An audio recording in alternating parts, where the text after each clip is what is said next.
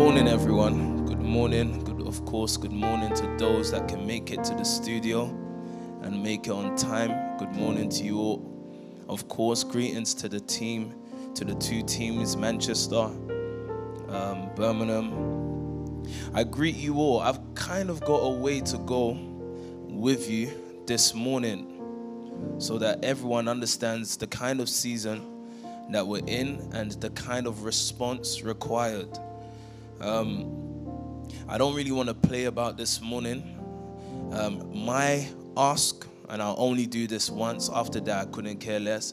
My ask is, do not allow anything to disturb you. Don't allow anything to distract you. I've warned people about phones. It doesn't work. Results will speak. Remember that I've always said this. Allow me to do the disclaimer so I don't have to be interrupted at the point of the word. Remember that I've told you constantly. So I'm speaking to those who are in the house because it's easy to measure, to pay attention, and to pick on people here in the studio because I can see them. But if you're in your own house, you can be tempted to carry out other duties as the word is going on. I want to remind you that if you are to prosper, and I'm going to get into that at some point today, just touch on it.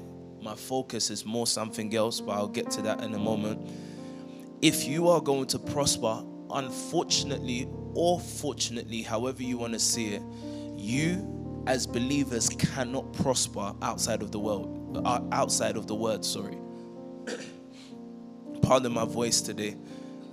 You cannot prosper outside of the word. In fact, should you want to try, I beg you try. I just hope that you'll be able to recover yourself on time.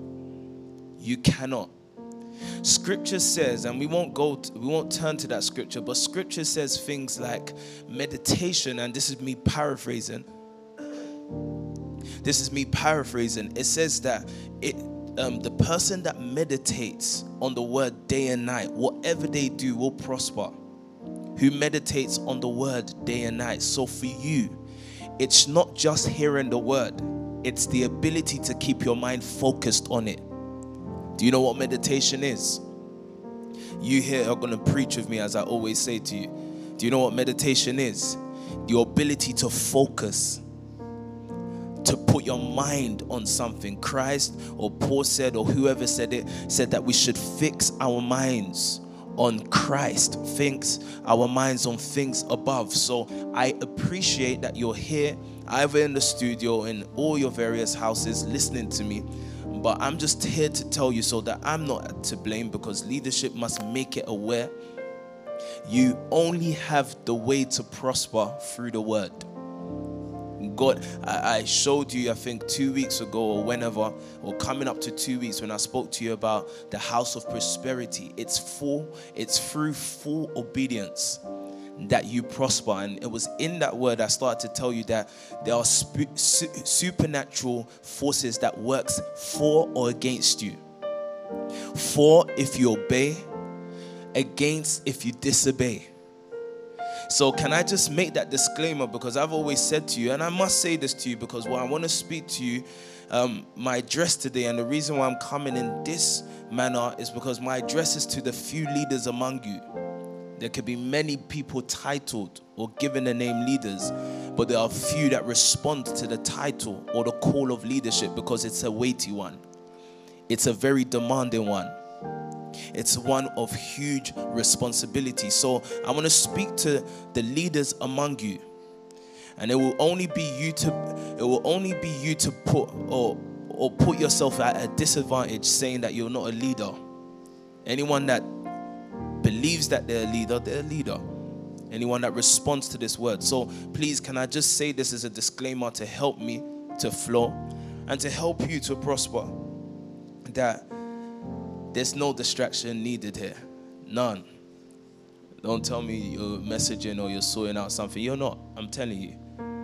I've said this to you before. Your body will give you up. You will give account for the life you've lived. I've done my disclaimer. You've heard me, right?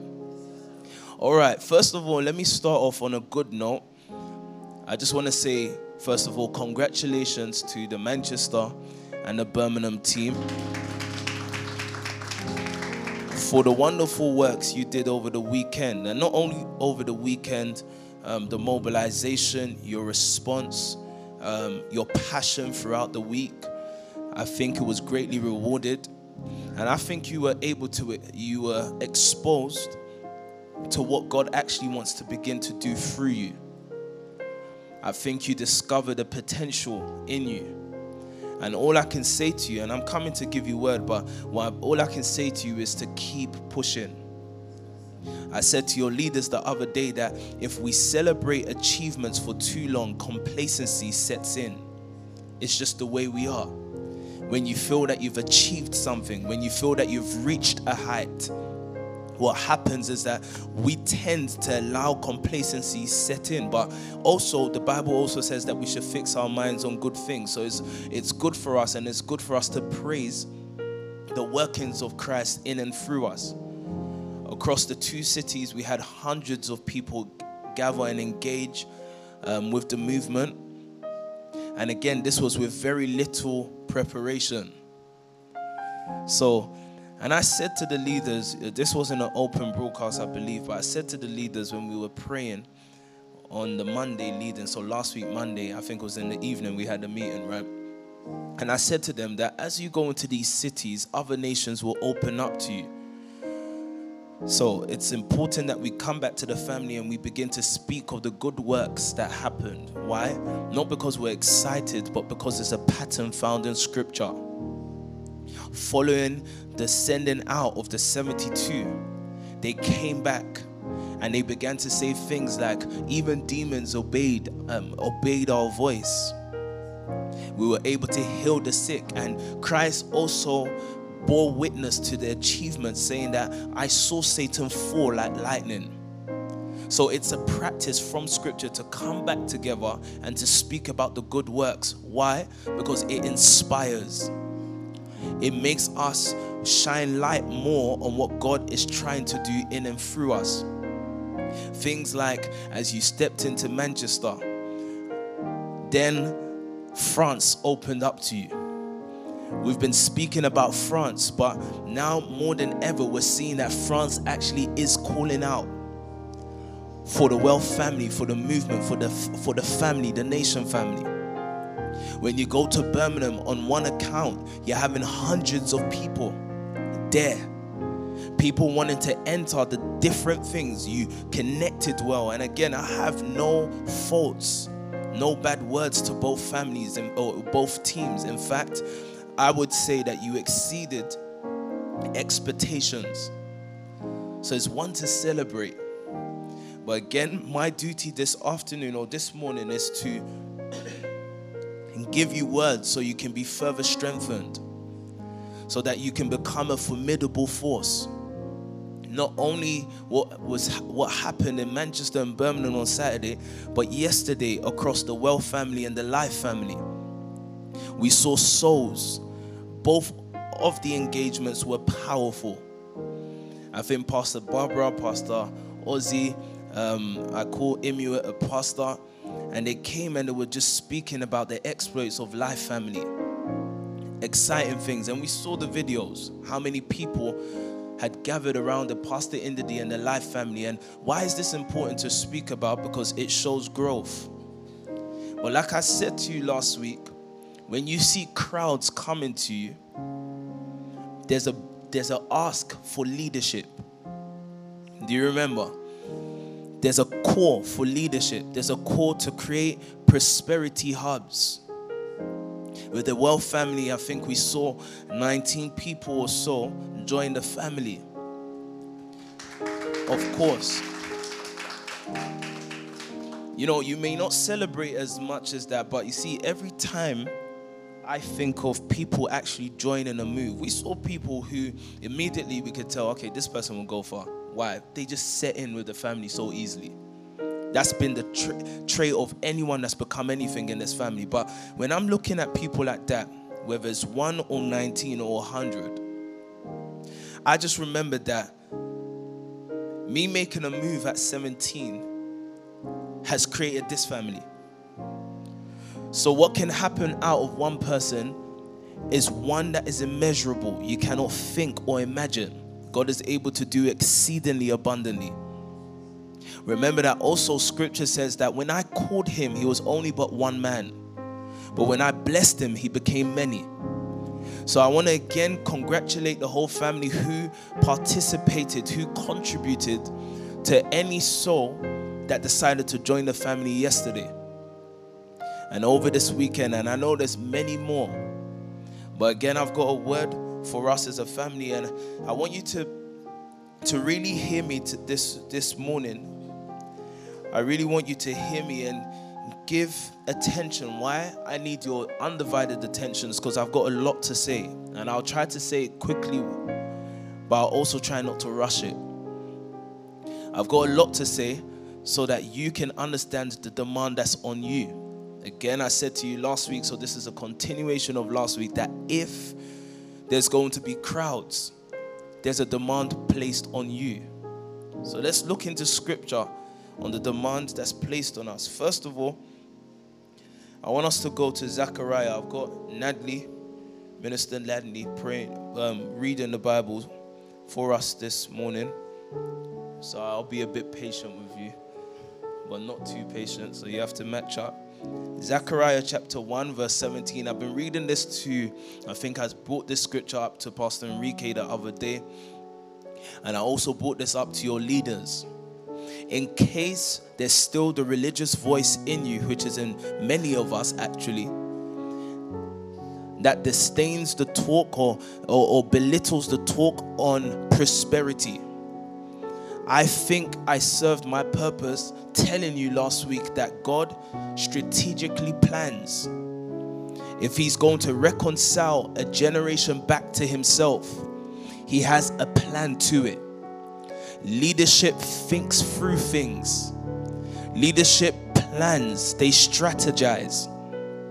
And so we saw, not on just one account, but everything should be established by 2 or 3 witnesses. We saw in scripture that Christ, or that God, kept up. Do you remember that I said that he's constant? Do you remember that I said that he doesn't change? Do you remember that I wasn't talking about his bodily structure? If that changes, of course. What I was telling you that doesn't change, in fact, is the plan, what he proposed to do. And we saw through scripture that God, Christ, actually understood that prosperity, or the creation of prosperity, is what pushes out, is what allows there to be the reconciliation of a people.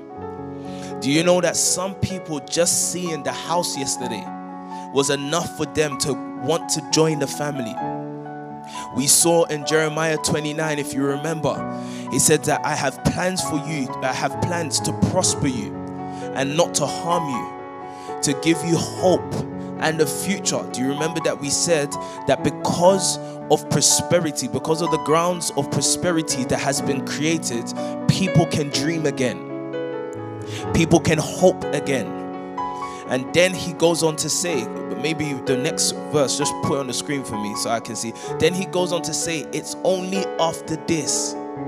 He says, then and only then you will call on me. So we as Christians, I don't understand why we feel like we're going to speak for God. I said to you a few weeks ago that what I'm trying to make sure I put in place properly in my life first is first servanthood into sonship. We want entitlement before we've proved anything. I want to be firm. I want to be sure as a servant. And if I am a servant, I have to understand that I've been sent on a mission. I've been sent on an assignment. That assignment, I will be partnered up in pairs. Who is the pair that I'm partnered up with? Suppliers. This will be something I'll teach you another day. But as far as I am a man sent on mission, I will be paired as Adam was paired with someone that can supply him, that can help him become who he needs to become. In that thought, what I want to say to you is that as far as you keep up the attitude of being a servant, remaining a servant, you will definitely have a supply. Prosperity will not be scarce in your life if you maintain your position as a servant. And what usually makes people derail from the position of servanthood, when they feel that they've become something, To the day that Moses passed, he was still referred to as the servant of the Most High. As to the day that Joshua was about to take the lead, he was still referred to as a servant of something. So if you're going to prosper, if you're going to do exploits, not only in London City, in Manchester and Birmingham, nationwide and internationally, it's going to be because you have maintained your position as a servant. I quickly behold and watch people carefully, how quickly they respond to the work. Yes, yesterday we can enjoy ourselves and we must do, but I understand that I'm a servant of a work, so in an instant I can be called back. In fact, my mind has never left it, but I understand when work is demanding for me to work. Understanding that if there's a crowd, like I said to you last week, if there's going to be a crowd, if there's going to be a harvest that's plentiful, that harvest is calling out for workers, Adams. Are you sure you're with me this morning? This is how we prepare ourselves this week, as I said, because ultimately I'm going to lead us when we get to the point where I feel that we have spoken the word to a certain degree, and degree is used intentionally, but once we've spoken the word to a certain degree, because we're in a season of glory, I believe, and you evolve in glories, you evolve in degrees of glory. Well, not today, but by the time we get there, we're going to pray the what's the word? The staple prayer of the nation, strengthen me in my inner man. But I need to build a case as to why that prayer holds weight and why we must continually pray that prayer. So Zechariah chapter 1 verse 17. Again proclaim, saying. Read it in the New King James. Thank you. Again proclaim, saying, thus says the Lord of hosts, my cities shall again spread out through prosperity. Can you look at that scriptures on the screen? So when religion tries to tell you it's going to be how much more you pray, how much more you go on the streets and you are evangelizing, and these things are proper, these things are good, we encourage them. In fact, they are part of our work. Scripture from the word of the Lord himself says that if his cities are going to spread, it will spread through prosperity.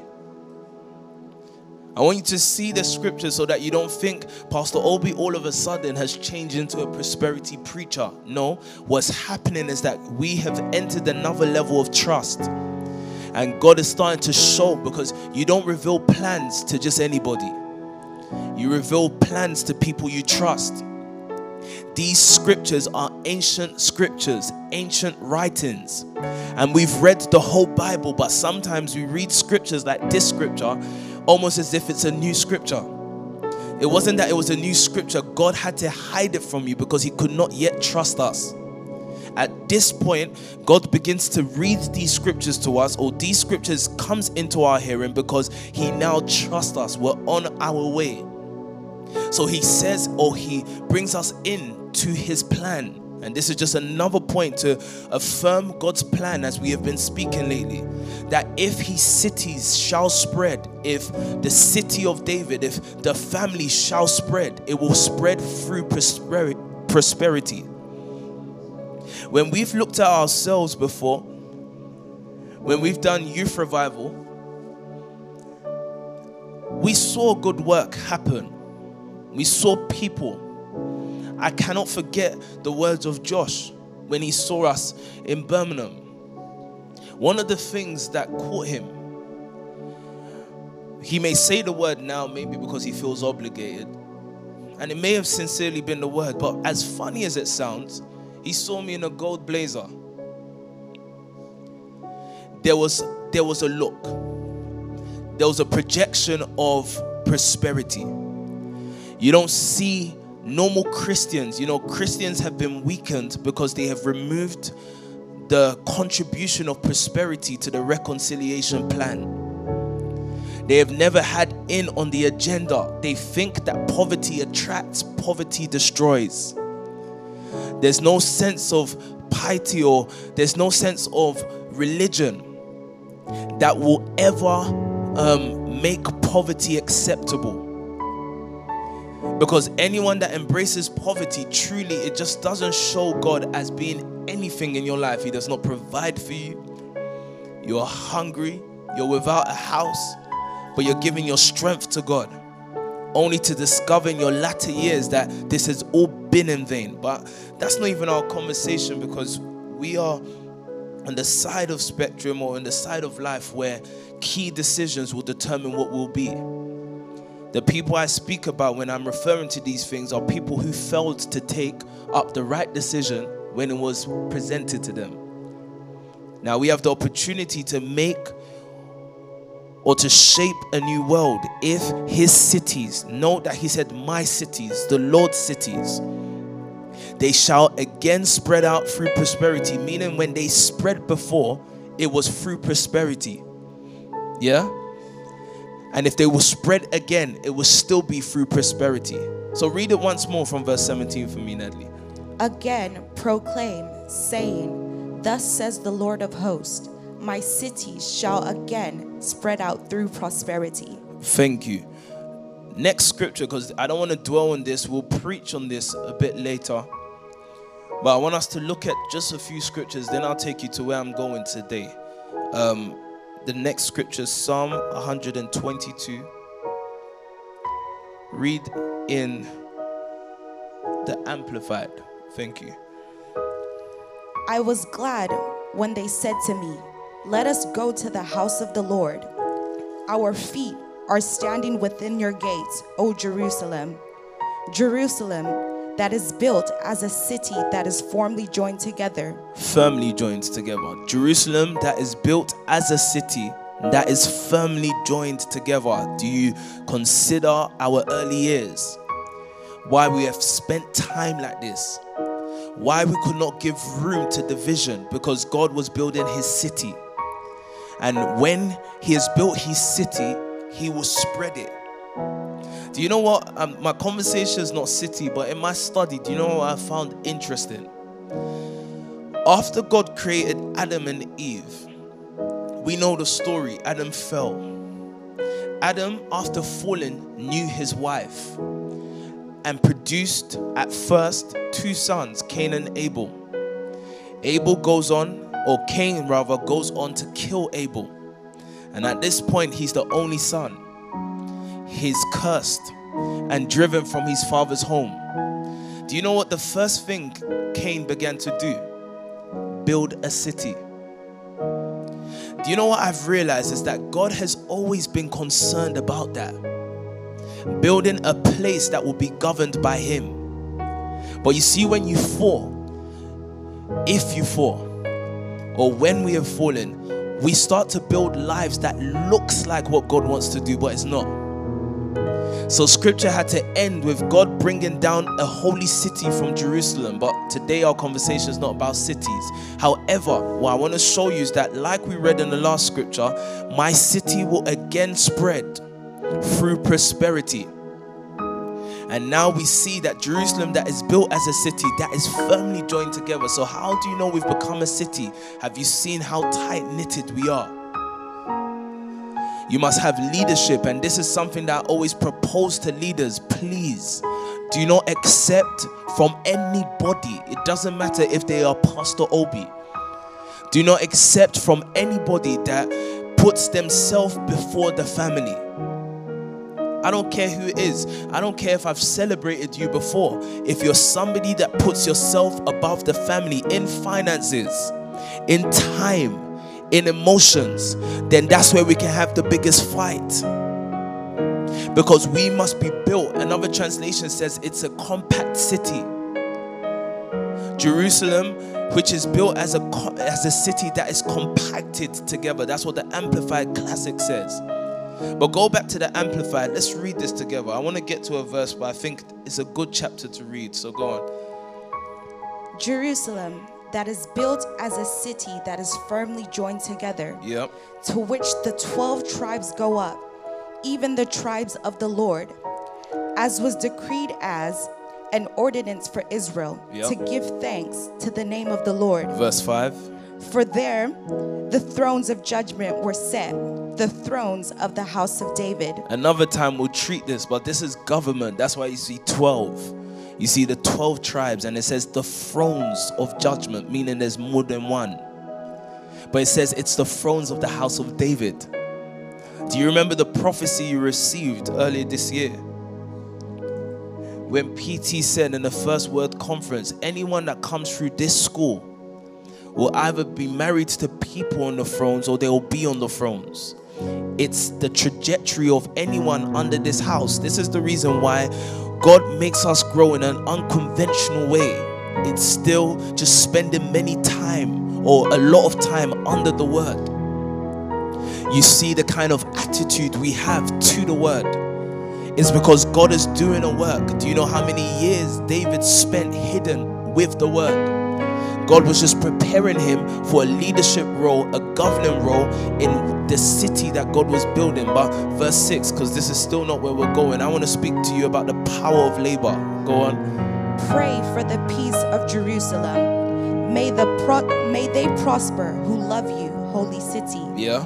May peace be within your walls and prosperity within your palaces. Amen. For the sake of my brothers and my friends. Look at this. For the sake of my brothers and my friends, I will now say, may peace be within you. Look at what verse 9 says. This is where I'm going. For the sake of the house of the Lord our God, which is Jerusalem, I will seek the city's good. Look at this. It says, for the sake of the house of the Lord our God, which is Jerusalem, which is the family, which is the Well family, the Life family. For the sake of the house of the Lord our God, which is this family, I will seek the city's good.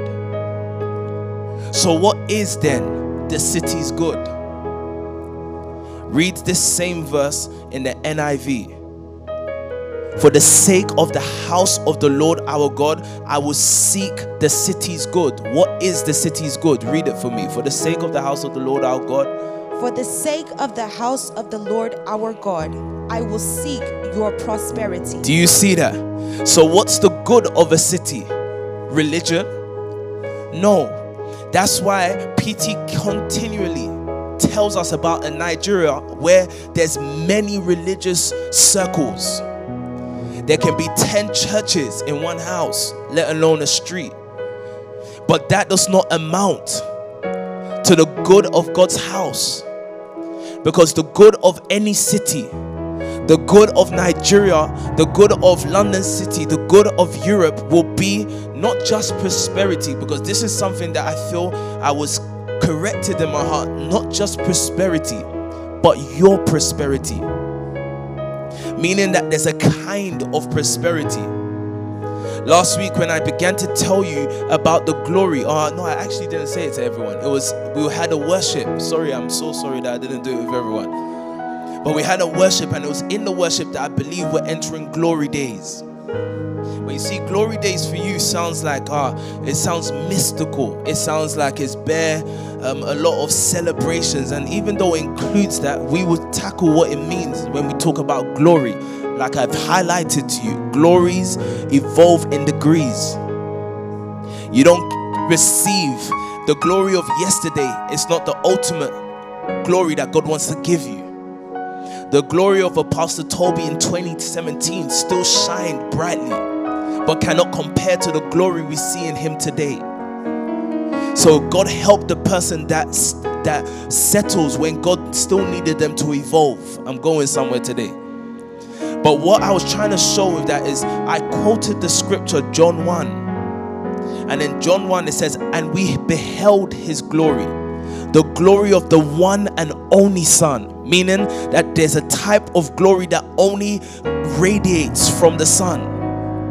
This glory surpasses, outshines, outweighs the glory of a musician, outweighs the glory of a Dubai, outweighs the glory of an actor.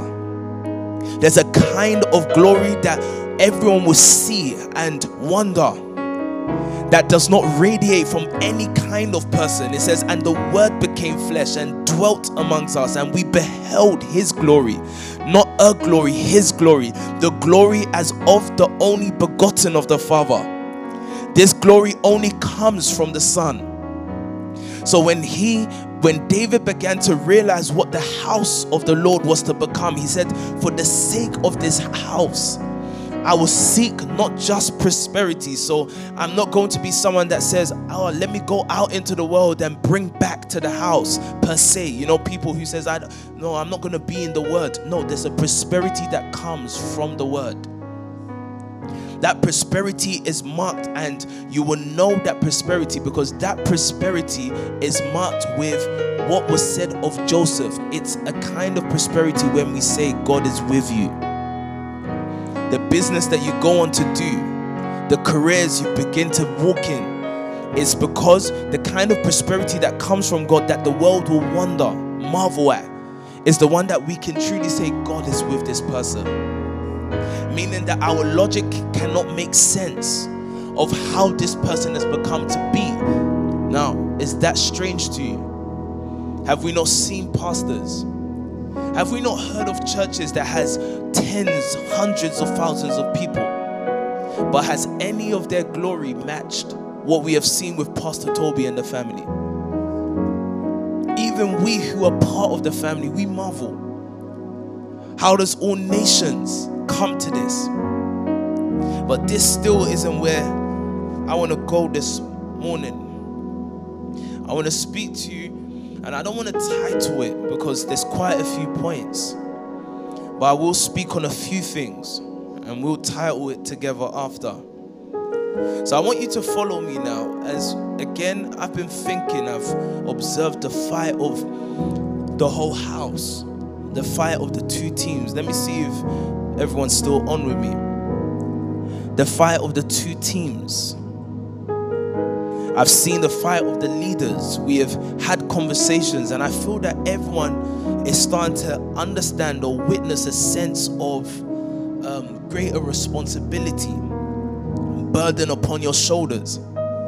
Let me say this to you. If you're feeling that burden upon your shoulders, it means that God is trying to give you something. Accept it. Can I repeat that? Because that would sound very simple to you this morning.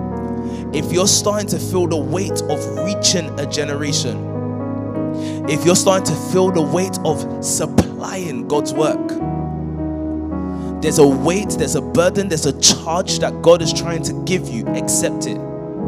For it will still be better than what the world will try to give you in exchange. When Christ said one day that you should cast your burdens, give me your burdens, and he says, take mine. I want to emphasize on the point that you will not be without burden. You will definitely have a burden. It's just that the burden that God gives is better. It's more profitable. There's true glory and peace, prosperity with the burden he gives you. And the burden that he has given us as the family is to reach. I keep saying to you that our main task is reaching. I want you to understand, or I want you to perceive, or I want you to think on how easy it is for you to reach people. How easy it is. You don't know what you're doing, or you don't know where you're going, but it's just like you just witness that there's a supernatural activity working on your behalf. Now, why am I highlighting this to you? Because God is shedding light, he's shedding light in the area that we will be relevant. And like I said to you last week, it's important that you take hold of the area that God has called you and I into, where we will be relevant. We have had now tens of prisoners wanting to join this family. They have finally found hope, saying, please, when I'm out, I want to join you. We have had in a moment, please, can you have logically put together that the day you went to Manchester, and let me just use this as an example, that you bump into 30 students from France, where the teacher is saying, please come to France, we have 200 people waiting for you. Can you put that together? Can you calculate that? I'm trying to show you that there's something supernatural. Now, if we put all our time if we put all our heart, our resources into this, do you know that we will harvest greatly out of it? Do you know that there's much to discover? There's hidden treasure here. But what must we do? I, as your leader, must charge you in this direction, that this is our space. This is the land allotted to us. And if we belittle it, in fact, there's no way it can be belittled unless we belittle it. I don't care if we look like children. I just realized it's almost like somehow, some way, we can't get away from entering a city through the means of students. It's like we can't get away from it. Maybe God is up to something. Maybe it's upon this that he now says yield. And the only way it will be small is if we belittle it. So charging again all the houses to hear me clearly tonight or this afternoon, that God is calling us to reaching out, and it's upon that, the more I give you tasks or targets, the more we charge ourselves to go out and reach people. Do you know that there will always be supply? We'll talk about that another day. I don't want to get tempted into this. So look at this. The scripture I actually want us to read from, and I'll try to be quick from here on. I want us to look at something Paul said. You know, I always look at Paul because, and I've said this to you for years now, he's a great example of outreach. Great example that he was resisted by his own. I want you to hear me. He was resisted by his own because what God called him to do was unique. And unless he had a firm conviction, he will not achieve what God had called him to do. Everyone else, Peter and Co, remained in Jerusalem. But Paul's mission was to deprive himself of even home in order to keep reaching. Paul's duty was to deny himself. He says that I count all these things as loss in order that I may gain Christ. But Christ in this respect was going to be key, because it was going to be the tool to raise men. I'm going to repeat that so you know that I did not say that accidentally, because we refer to Christ as a person, and he is, but he's also a tool. How would a man be raised? By the formation of Christ. So why are we going to end up at the prayer when Paul began to say that I wish that you be strengthened in your inner man with power by his Spirit, so that Christ may dwell in your hearts? Let's look quickly actually at how Paul spoke, because you see with Paul, he had an insight into something that we don't understand. Not on one, not on two, not on at least 3 occasions, Paul referred to Christ dwelling inside somebody. Ephesians, like I've just quoted. Then there's Colossians 1, and we won't go there. He says that Christ in you, hope of glory. Are you listening to what I'm saying to you? He said Christ in you, the hope of glory. Now, why am I showing you all of these things? The third one is where we're going now. Christ, or Paul, recognizing that if a people be raised, it will be based on the formation of Christ in them. Galatians chapter 4 is where we're going. My key verse. Galatians chapter 4 in the New King James. Read from verse 1 first. Now I say that the heir, as long as he is a child, does not differ at all from a slave, though he is master of all, but is under guardians and stewards until the time appointed by the Father. Can I just pause here and make you understand something? That before your maturing or your maturation process, whatever you have as right, you cannot key into unless you mature. I'm speaking to leaders today, from myself down to, in quote, the last person. There are things that are entitled, that Grace Babatunde, Grace Wealth is entitled to. Things that, for example, the labor of her physical dad in the works of the ministry. Every time that she has worshipped, and even that, I don't even want to include that part because I'm going somewhere. But let's say the labor of her father, then the labor of her real father, Pastor Toby. Do you know that the works of Abraham, Isaac, and Jacob was what gave lands to their generations? They had not worked for the lands. It was a reward out of what their ancestors had done. So, like a child here, an heir here, if they are not mature, even what was prepared for them, they cannot key into. There is a degree of growth that they must reach for certain things to be at their disposal.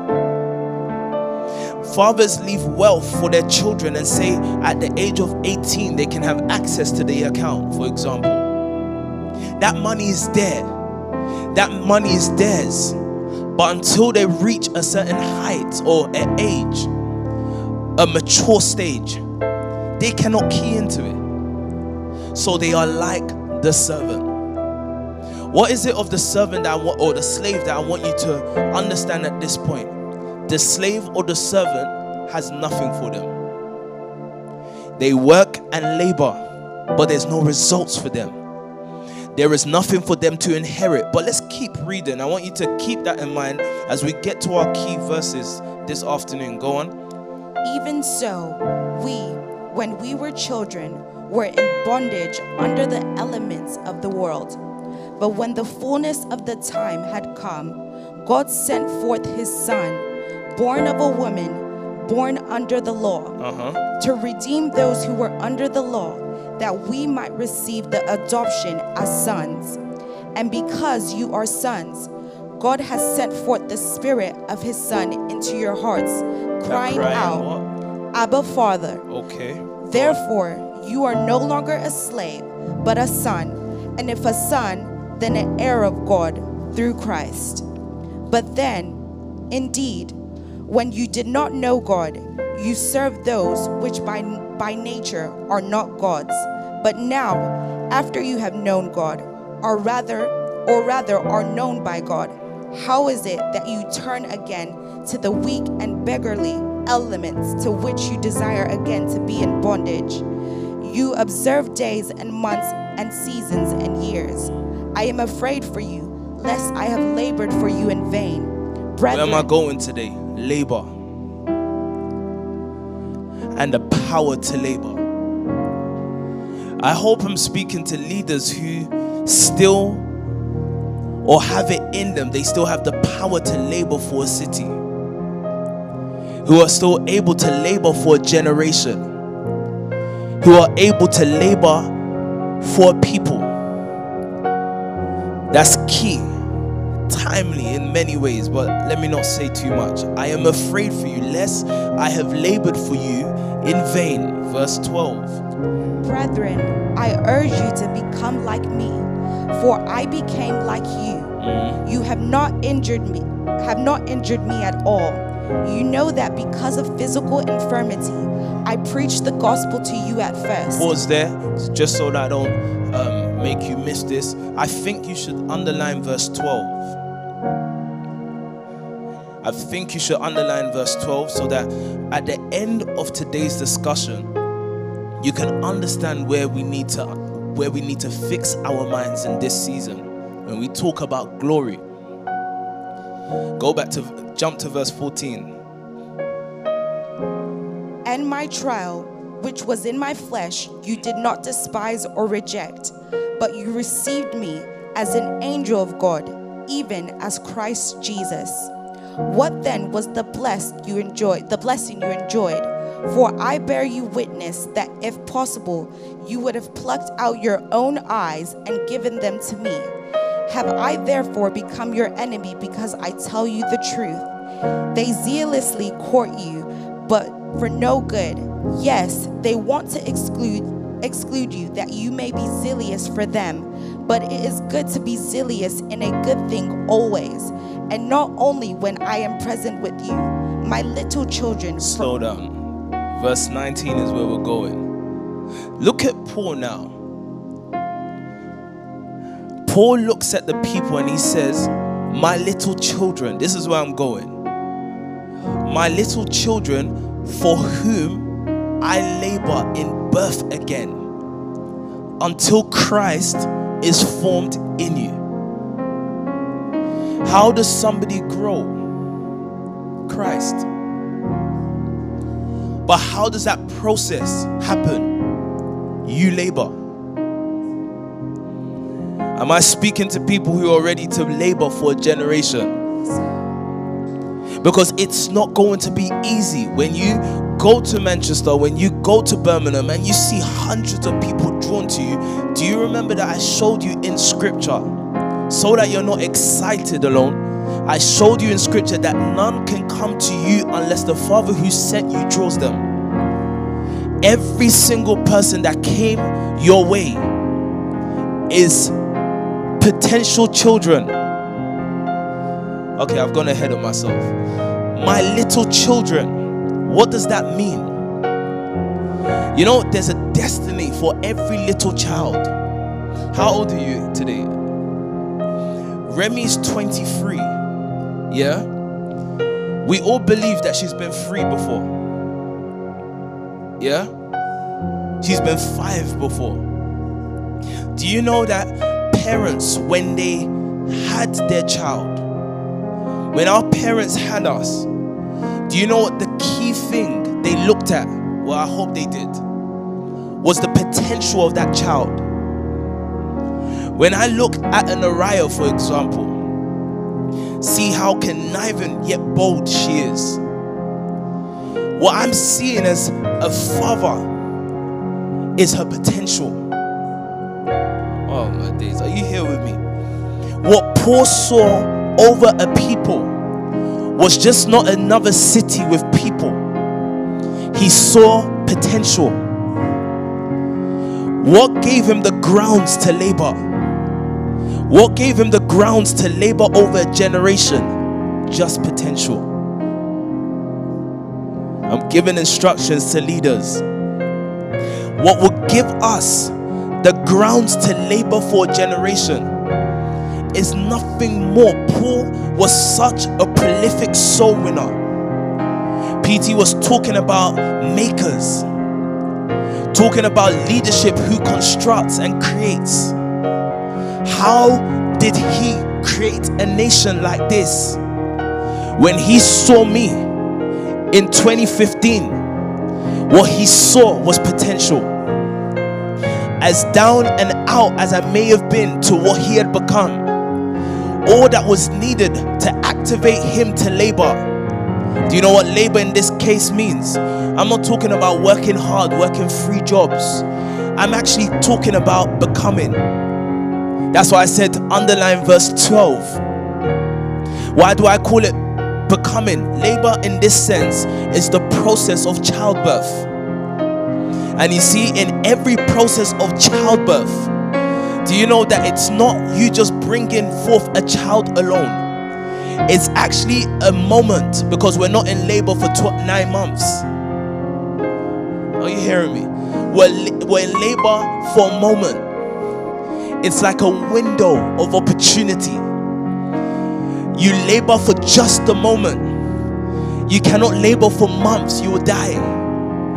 After carrying something for time, the window of opportunity comes, not only for you to give birth, but to become. What would a woman become if she successfully gives birth? A mother. What would you become if you successfully give birth? A father. Every generation is birthed, is built by a father or a mother, by leaders. Parent leadership. So Paul assumed the responsibility over the Galatians. He understood that God had given them, or given these people to him. And upon that, what did he say? he recognized them as not adults, as little children, as people with potential. They had received Christ, a certain level of glory, but there was still a potential glory.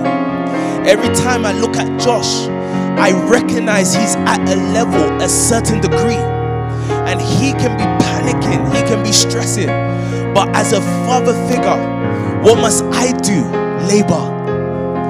Why do I labor? What's my grounds for laboring over the life of Josh, or over the life of PC, or over the life of Natalie, or whoever? It's because I can see potential. My grounds for laboring is just potential. Look, when I saw that scripture, it wowed me.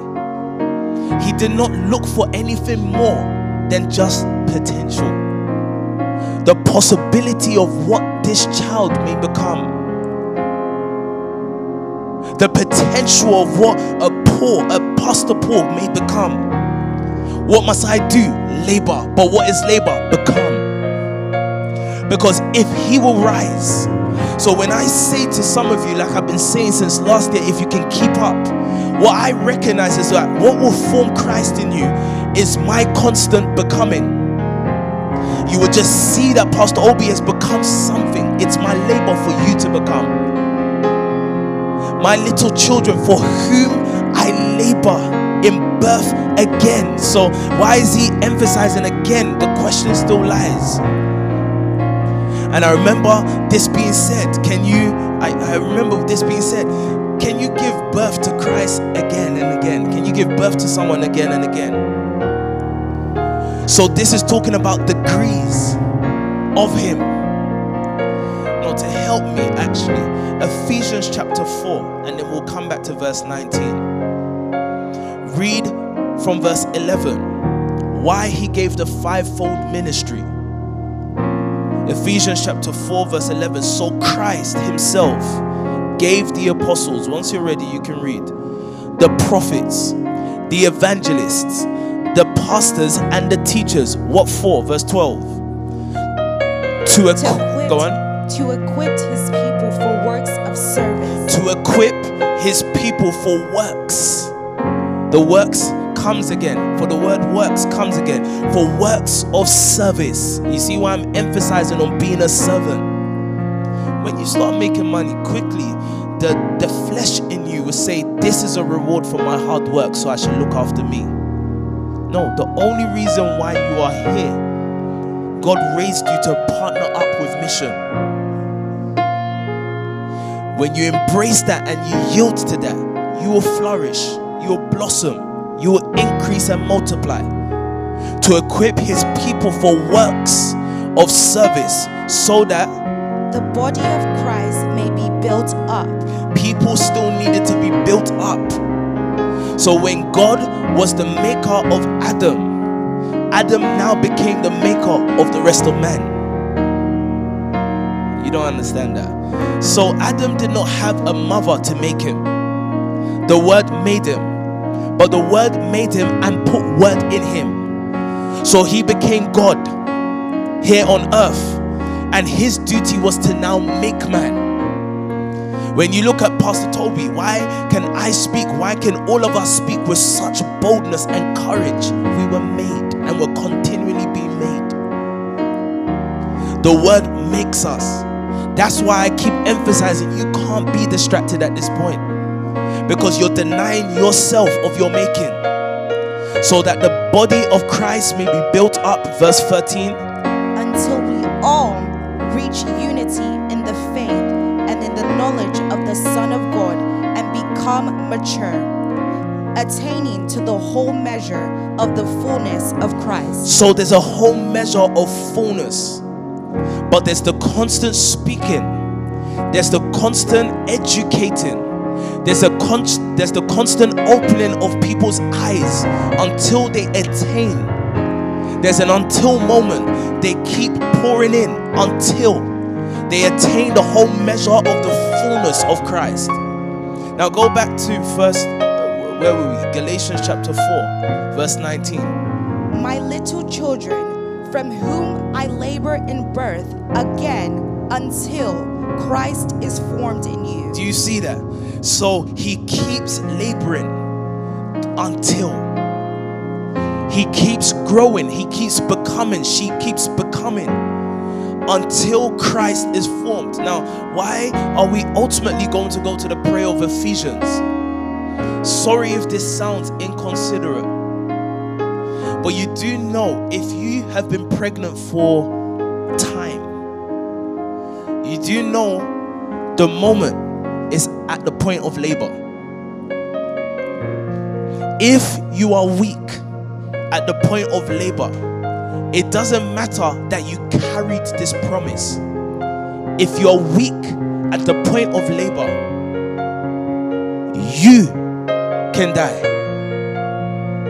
or the child. Do you understand this? It's tough to say that, but I want you to hear me. If strength is not found at your moment of opportunity, whatever you had carried, whatever was a prospect for you, whatever you could have become, the words we said over your life, that this person should have become a multi-billionaire, this person should have become this or that. If you don't have strength or power where it matters, you can abort the whole thing. So why am I saying that we need to pray for power to labor? You have seen people, the sign, I'm coming somewhere, the sign that God is about to give you children. Oh, are you hearing me? Remember I said that I'm speaking to leaders. So I'm addressing the Pauls amongst us, the apostles, them who God is sending out. I'm addressing you. If you don't have power at the point of labor, it can be costly to both you and what you're giving birth to. At this point, how will God's city spread and thrive? By prosperity. If you don't have power to create prosperity hubs, businesses, communities where people can live in, then whatever prospect that surrounded you or was spoken of you can go to waste. Power is needed more than ever at this moment. Power is needed more than ever at this time. And this is why God charges us to call for the strengthening of our inner man with power. What does the Spirit come to do? To grant you power. If not, all that Christ did for 3 years and a half would have been in vain if the apostles did not receive power. They would not have drawn in the children, the harvest that belonged to Christ. My little children, for whom I labor in birth again until Christ is formed in you. So I heard the leaders, and you made a comment, Paul. You made a comment that what we realized when we went to the city is the need for leaders to set the pace. Rightly so. If you don't have power to push now, if we're still settled, if we're going in with the power we had before labor, if you don't have a supernatural, I think, just using physical examples, I think the strength women have to push out a child is supernatural. You see, the little things that they complain hurts them, but at the point of childbearing, there's a strength that comes from where? Within. There's a strength that comes from a place that a man looks and just thinks, how? You do things. You're able to do things that we didn't know was normal. Yet this person was once a child. Now, how do you give life to a generation? I need a Pastor Bisola to be able to exert strength, power where and when it matters. Now that you have seen people coming to you, now is the time you need power to push. That's what I'm saying. You need power to push against boundaries.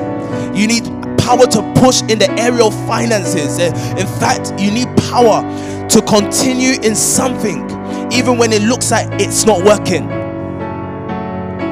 You know, sometimes you're pushing in the area of finances. You're trying to create a business. You're trying to create a structure. You have been given a target. You're trying to push, and it just seems like nothing's responding. If you do not have a supernatural inner strength, an inner power to push, you will give up. But you need power to continue in a thing even when it looks like it's not working. That's power. Paul said to us, my little children, for whom I labor in birth again, until Christ is formed in you. That's actually what I want to say to you. Until, in fact, let's look at another time when he refers what made him labor. 1 John chapter 4 verse 4. He started to say things like, greater is he that is in you, still in the New King James. Greater is he that is in you than he that is of the world. Let's see it. 1 John chapter 4 verse 4. You are of God, little children. You are of God who? The people with potential. They are still of God, but they do not know what they can be. I still look at an Abisola and I know she does not know what she could be. But you see, let me tell you something. It's fine if she don't understand. It's for me to labor her into it. I'm not too sure the responsibility or the conscious contribution of a child that's being birthed. At that point, if Manchester will be birthed, if Birmingham will be birthed, if France, if Belgium will be birthed, or all the nations, it hangs now upon you. Do you have the power to push them through? You are of God, little children, people of potential. People who are not mature in the things of Christ yet. Met many brothers and sisters yesterday. People with potential. And I know they do not know it, but it's going to be us pushing to create certain things. Pushing to create tents that can accommodate. If we can push, then they will grow. You are of God, little children, people of potential. Go on. And have overcome them, because he who is in you is greater than he who is in the world. What was Paul, or what was John here speaking about to the little children? Their potential. Greater is he who still resides in you, that has not yet surfaced. Greater is the version of grace still hidden in her. Greater is the version of Pastor Obi still hidden in him. What does he need? Fathers. Leaders who can labor on their behalf. Leaders who are endowed with power and can keep pushing. Because everything in this world will try to stop you pushing. If you go back into the cities with the same energy you have, it can be found costly and detrimental not only to the people but to you. Do you know that the prosperity of Paul was in the children he can give birth to? How do I know that? Pastor Toby boasts that nobody outside this house has empowered him. It was the children that he labored for, that had their potential. God gathered us as what? Suppliers to the man of the mission. Why is this then the case? Or this is then the case why we cannot stop with our giving. Please, we should have grown past the stage that we need to be mobilized. We should have grown past that. We should understand that, look, right now you're being tasked to do more than you feel that you can. It's good. You're being birthed. And how are you being birthed? Leadership is becoming. This is not confusing for you, right? We are becoming. He speaks to our inner potential, saying that we should push, saying that if we're going to push into childbirth, if we're going to succeed in that process, power is needed. And that's why I want us to pray the prayer that we are strengthened in our inner man with power. Because power is what will remind you when you're tested or tempted in the area of sin, which you will be. Power is what's going to enable you to say no. Knowing that your strength cannot be given to anything else, because you are actually putting together your power to push. And you know that what sin comes to do is to deplete you of the power, knowing that you have to push. Sin understands that promises are fine. That's why sin doesn't stop you receiving prophecies. Sin doesn't stop you dreaming. Sin doesn't stop you receiving calls, names, agendas or missions, because everyone is fine. Grow in your pregnancy. Let us even start to see more and more how you're getting to it. But you see, at the point of delivery is where everything matters, and power is needed there. So I want us to look at this scripture, Isaiah 54.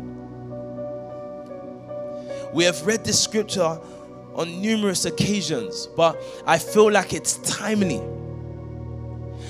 You know, in the NIV, I think the subtitle is something like the future glory of Zion. The glory that will be found in the ability to accommodate. Look how it starts off. Sing. Go on. Sing, barren woman, you who have never bore a child. Burst into song. Shout for joy, you who were never in labor, because more are the children of the desolate woman than of her who has a husband, says the Lord. Look, you have never been in labor before. You have never experienced it before. But your process is coming. The process of childbirth is near. So look at the instructions, because we've read this many times, but let's appreciate the instructions of the Lord, because if we abide by it, we'll prosper. Instructions are your life. Instructions are your power source. The Bible says in the book of Proverbs, I've read this to you, whoever takes heed to instructions. We have previously just read this as a scripture, but if we take heed to it as an instruction, the Bible says whoever takes heed to instruction will what? Prosper. You'll become a city that can spread again. Verse 2, go on. Let's look at the instructions. I'm trying to get on my Bible here. Go on. Enlarge the place of your tent. What was the first thing he says? I want you to note this down. Think about it. The first thing he says to the barren woman that's about to have more children than the one that has a husband. What's the first instruction that he's going to say to the woman that has never experienced labor before? He says, enlarge the place of your tent. What does that mean to us? Think big. Let's not be small-minded. Think big. I want you to write these things down now. I wrote in my notes, so forgive me if I look to my notes, but I want to make sure that all the leaders I'm speaking to have points to meditate on. Think big. In your finances, think big. In what you believe that God has called you to do, think big. Are you hearing what I'm saying? Make more room in your mind on how you are. And of course, when it says enlarge the place of your tent, increase the accommodation. Increase your heart to accommodate all kinds of people. You're not looking for the best of people, because at this point the prophet was speaking about a remnant of people. A people that had previously been despised. You know, a woman that cannot give birth is usually despised by culture. And he's speaking to that type of breed. You know, the person that carries the blessing, there's usually a point of delay upon them. Why? Because God is still making them. I hope you're hearing, because what I'm saying to you is prophetic.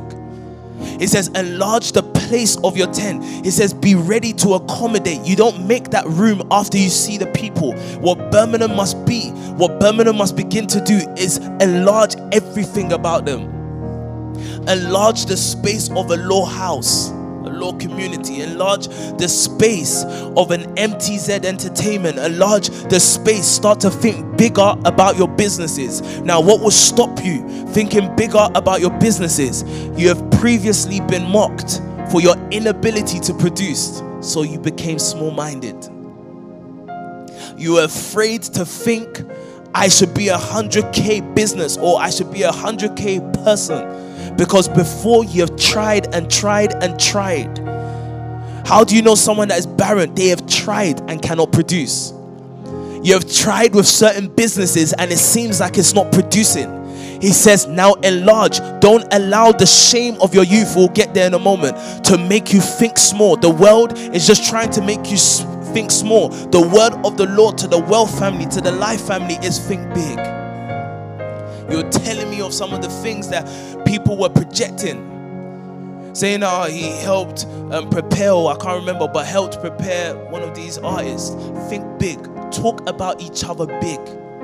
Don't allow anybody around you to talk of you small. If anyone accidentally talks to you as a small person, rebuke it. That's not the instruction of today. Enlarge the place of your tent. Go on. Stretch your tent curtains wide. Do not hold back. Stretch your tent curtains wide. You know, we're talking about tents here. You know, have you ever been in a tent before? Many of you know, innit? How do I say this? You know, tents is basically like the door to the tent, the curtains. It says, open, stretch them wide, create accommodation, be welcoming, be open-armed. I wrote here, you know, stretching involves getting past our current limits. So actually, when I wrote that down, I was thinking about one of your brothers tasked with a target. And I realized this target, this task is stretching him. But what is stretching? Go past your current limits. Again, there are many reasons to, like a rubber band, go back to size, but keep stretching. Because it has the potential. Stretch past, push past your current limits. So don't be afraid. When we say this week we have X amount to raise, live every moment following after hearing the word as someone that is stretching your capacity. I don't care if you've borrowed money before. The instruction says go and pull in investments. Do more than you've done before. Trust God on the words you will speak. And how would someone with doubt, like Pastor Basola taught us, how would someone of doubt bow to you if you have read it to yourself so much that you are convicted with what you're saying? You're sure about making money for somebody. You're sure about providing prosperity for people, stretching, pushing past your current limitations. You know, there's sometimes you have been afraid to speak before. You've been afraid to stand up. And I think this was another good advice given by leadership, your leadership, that when you're going to these other cities, they don't know you. So you have the opportunity to project yourself as bigger. Stretch. Are you hearing me? Stretch past. Do more. I don't know what your giving level is at right now, but I'm saying push past your current limits. Am I saying that they are not limits? They are. We appreciate that they're limits, but a word has commissioned us to stretch past it. Look at what he says. Do not hold back.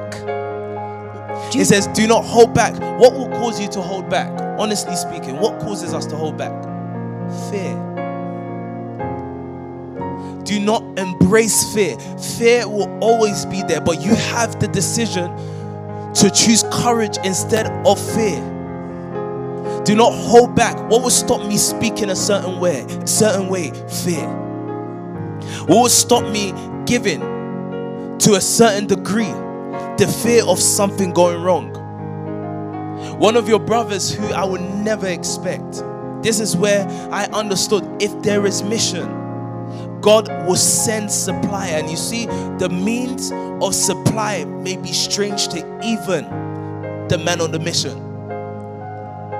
So there can be people, and that's not faulting them, but there can be people that in my mind I'm thinking if we need finances, it will come from there. But there will be somebody else who receives the same signal that the man on the mission received. Oh, I really want us to get there though. The mission, so the same way you've seen how a Pastor Obi behaves when the word comes. It's a signal that's been put in my heart. when I'm speaking, that same signal that called me to come and preach, that same signal called the supplier. So someone behind my back, in ways that I will not know, in ways that may not always be acceptable, will just say that, sir, I'm trying to sow X amount of couple thousands. And you're looking at the person, they don't have the ability. But now I appreciate, and I was saying, I get why I wasn't angry. Before he can say, oh, it was meant to be for seed, why couldn't I be angry? God was stretching him.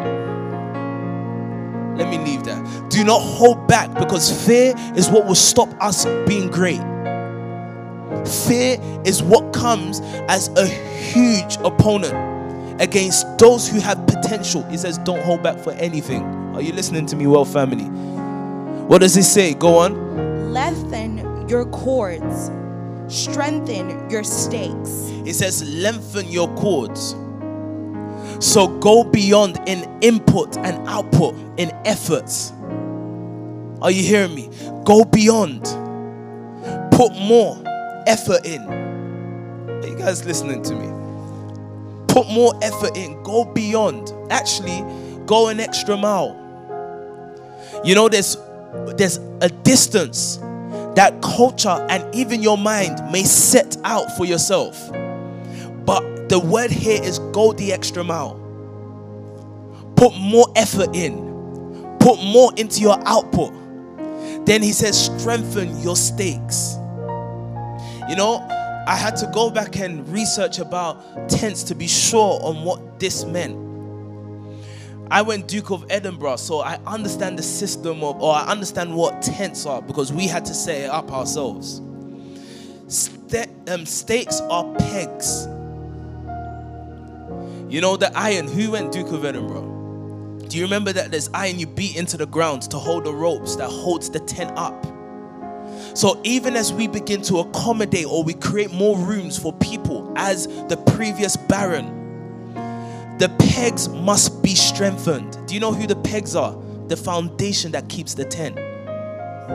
So strengthen the new gens. Strengthen the givers. Strengthen the leaders. We must be told. This is why we're going to that prayer. We're leading there. I'm going to pray with you just for a few minutes. Strengthen these places, because that's what's going to hold the whole building. Hold the whole space that accommodates people. Carry on reading verse 3. For you will spread out to the right and to the left. The spread has come again. For you will spread out to the right and to the left. Yeah. Your descendants will dispossess nations and settle in their desolate cities. Go on. Do not be afraid. Do you see this? He's speaking to us again. Do not be afraid. Yeah. You will not be put to shame. I want you to think about that scripture. Do you remember that I told you a few months back about Joshua? That the only word that God needed to activate Joshua was be bold and courageous. 3 times, actually on the 3rd time, the people had to say to Joshua, you will lead us, only be bold and courageous. But do you remember why I said that Joshua had to be bold and courageous concerning? It wasn't actually, listen to me, it wasn't actually the fight he will fight, because we already knew him as a fighter. Courage was, or the boldness he needed was to be able to respond to what God was telling him to do in his heart. There are some of you that God is calling you to a new level of finances. There are some of you that, as we've set up the 2 witnesses, Birmingham and Manchester, there are some of you that, I was speaking to one of your sisters. I won't go into what she was saying, but do you understand that this setup gives you opportunity to rise above places of being hidden before? You have the opportunity to show yourself as a mobilizer, as a leader, as a co-laborer. You have the opportunity. There are things God is saying to your heart, but you know, you think if you do it, you'll be put to shame. You already think it won't work. You know, that's the reason why he says you will not be put to shame. The reason why you're afraid is because what you believe as a leader you should do, something tells you it just won't work. you're afraid of shame. He says, do not be afraid, because what enters your heart. I remember years ago, I'm trying to remember what it was that I asked PT. I'm trying to remember. Maybe it was the name or something. I asked PT something, and he said to me in response, do whatever comes to your heart. And for years he's been telling us that how he got here is that he just did what came to his heart. When people were saying, if you preach for long, or if you preach as hard as you will not raise, or you will not have a good church or a big church. When things came to his heart, he was afraid that he would be put to shame, he wouldn't have done it. Do not be afraid. You will not be put to shame. I'm speaking to leaders. Remember who I said, who I'm speaking to, leaders. What does he go on to say as well? Do not fear disgrace. You will not be humiliated. Yeah. You will forget the shame of your youth and remember no more the reproach of your widowhood. Do you see that? So when it looked like you could not produce before, the word came now saying that you will produce more than you could have ever imagined. It says you will not be humiliated. You will forget the shame of your youth, of your immaturity, and remember no more the reproach of your widowhood. Go on. I want us to pray. Go on. For your maker is your husband. The Lord Almighty is his name. The Holy One of Israel is your Redeemer. He is called the God of all the earth. Go on, keep reading. The Lord will call you back as if you were a wife deserted and distressed in spirit. A wife who married young only to be rejected, says your God. Verse 7. For a brief moment I abandoned you, but with deep compassion I will bring you back. Stop with verse 8. In a surge of anger I hid my face from you for a moment, but with everlasting kindness I will have compassion on you, says the Lord your Redeemer. Ephesians chapter 3. Are you ready to pray? So what are we praying for? What is my charge to you this afternoon? We need power to labor. And God giving us this word, I would have stopped it at 1 John, but God giving us this word as instructions of preparations. When PT says to us that we should go and create, we should construct, we should build, it's the time that the instruction has come for it. And he says that even when you tried before and it seemed like it didn't work, and you were put to shame because you came with this business idea, and you came with that hope, and you came with that dream, and it just seemed like it wasn't going to work. He said that I was angry with you, but only for a moment. But I will return to you with compassion. What will happen is that your hands will begin to build an accommodation that can bring in Gentiles, people who are not like you, but people that I have drawn to you. Are you listening to me, Wealth and Life family? People that, so I saw, I must admit this, I saw a message. I had a little group chat for the arrangement of service yesterday, and I was like, who brought this Viking? He's a handsome white guy though. But I saw him and I was like, this guy looks like a Viking. I don't know if it's because the day before me and Pastor Ashley went to see Thor, Love and Thunder. And he just reminds me of the guy that acted Thor, just a slimmer version. So I was like, who's this Viking, this God? So I wrote in in the group chat and everyone was laughing. But today, he sent a message into the chat saying, the Viking. So I was like, did someone tell him that I said this? But if that's what he said, now that's what I'm going to call him. Every time I see him, I'm going to call him Thor. Let me tell you something. When God says we should accommodate, we can accommodate old and young, small and big. What God needed was a compact city. If he gets a compact city, it will spread everywhere. So you should expect this next level, you will meet all kinds of people. But how would you be able to accommodate them and raise them? Simple. you became a city by which God can spread because of prosperity. So he says, prepare. How did the nation get to where we are? Created platforms for people to prosper.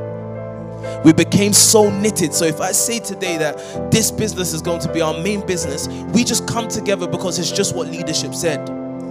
And we come with the attitudes that raised this nation. There were certain individuals who just believed that if we're going to prosper, we will make it happen. Did you see the resolve of David? He said, for the sake of the house of the Lord, I will seek your prosperity. Meaning that your prosperity won't just necessarily come to me. I will do what I need to do to bring into fruition your prosperity. And what's that thing that we need to do? We keep wording. We word and then we build. Are you hearing what I'm saying to you? We word and I'll build. Actually, this scripture has come to mind before we go to Ephesians. The scriptures in Ecclesiastes, I need people to help Natalie, says something along the lines that sow in the morning, but do not make your hands idle in the evening, for you don't know where something will come from. Something along the lines. I'm not sure if is that Ephesians 11? I mean Ecclesiastes 11. Yeah. Go on, verse 6.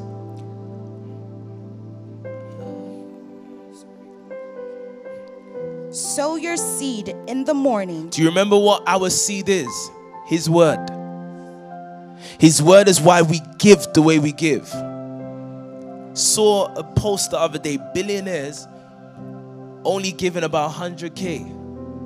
So what is that an indictment on them on? That you are the true billionaires because you do more than that. Sow your seed in the morning. So what comes first, meaning, is the word. Then at evening, during the day, what should you do? Let your hands not be idle. Yeah. For you do not know which will succeed, whether this or that, or whether both will do equally well. Simply what I'm saying is that as we hear the word, where are we charged? What are we charged to do? As Isaiah 54 showed us, start to build. Create room. Are you listening to me, everyone? Let me see your comments. We're about to pray. I'm going to ask you to turn this up for a bit. We're going to get into a place, and I just want to pray with you for 5 minutes as we push against barriers for this week. Every individual, every house just thinking. Let me tell you something, if I've not said this to you before. We have been given as monthly giving, and I said to you before that monthly giving was school. Do you remember that? I kept saying monthly giving is school, but where are we heading towards?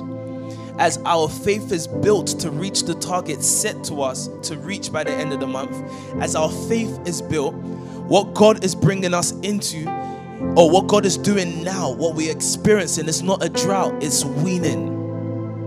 He's weaning us of monthly giving and bringing us to the next degree of glory of our finances, which is money made on demand. Money available on demand.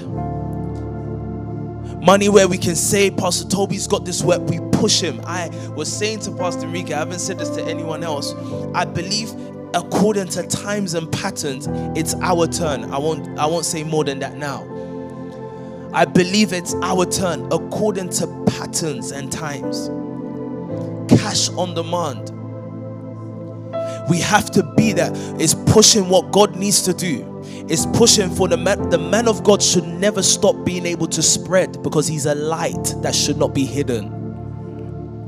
It's the light that should never be withdrawn. Are you hearing me? Ephesians chapter 3. Let's get into that prayer mode. All the houses, I'll ask the leaders to charge their houses. We're going to pray for about 5 minutes. I'll put the mic down and I'll pray with those in the studio. But wherever you are, I want you to pray. Even if you're by yourself, I want you to pray. And you know the prayer. Strengthen me in my inner man, so that Christ may dwell in my heart through faith, so that I can constantly be formed. You know, there's a next level of finances, there's a next level of leadership that you know you're meant to attain, but you need a certain degree of formation of Christ in you. And how would that come to be? Power being infused into our inner man. I'm actually saying to God, in order for me to lead now cities nationwide and Europe, I know it's a call for me to labor. It's a call for me to become something that I've never been before, but I've always been destined to be. And I know in order to be able to push through, I need power now more than ever. And I believe that's the case for all of us. Quickly read from verse 14 for me, and then we pray. For this reason, I kneel before the Father, from whom every family in heaven and on earth derives its name. Yeah. I pray that out of his glorious riches, he may strengthen you with power through his Spirit in your inner being. That he may strengthen us with power through his Spirit in our inner being. Yeah. So that Christ may dwell in your hearts through faith. And amen. Wherever you are, I want you to open up your mouths, begin to pray in the Spirit. Do not pray quietly. And when I say quietly, I'm talking about without conviction. You're receiving power. This has been the scripture that we have used to pray for years. So I want all the houses, from House of Exchange to the Life HQ to the storehouse, all the houses, the law house, prosperity house, all the houses, the fortress, house of influence, wealth castle, and any house that I may be forgetting, if there's any. I want you to pray for 5 minutes now. I'm going to ask for the keys to be raised, and I want you to pray, focus, drop everything and begin to pray. Strengthen me, strengthen this house, strengthen this family with power in our inner being, so that we can labor for a generation.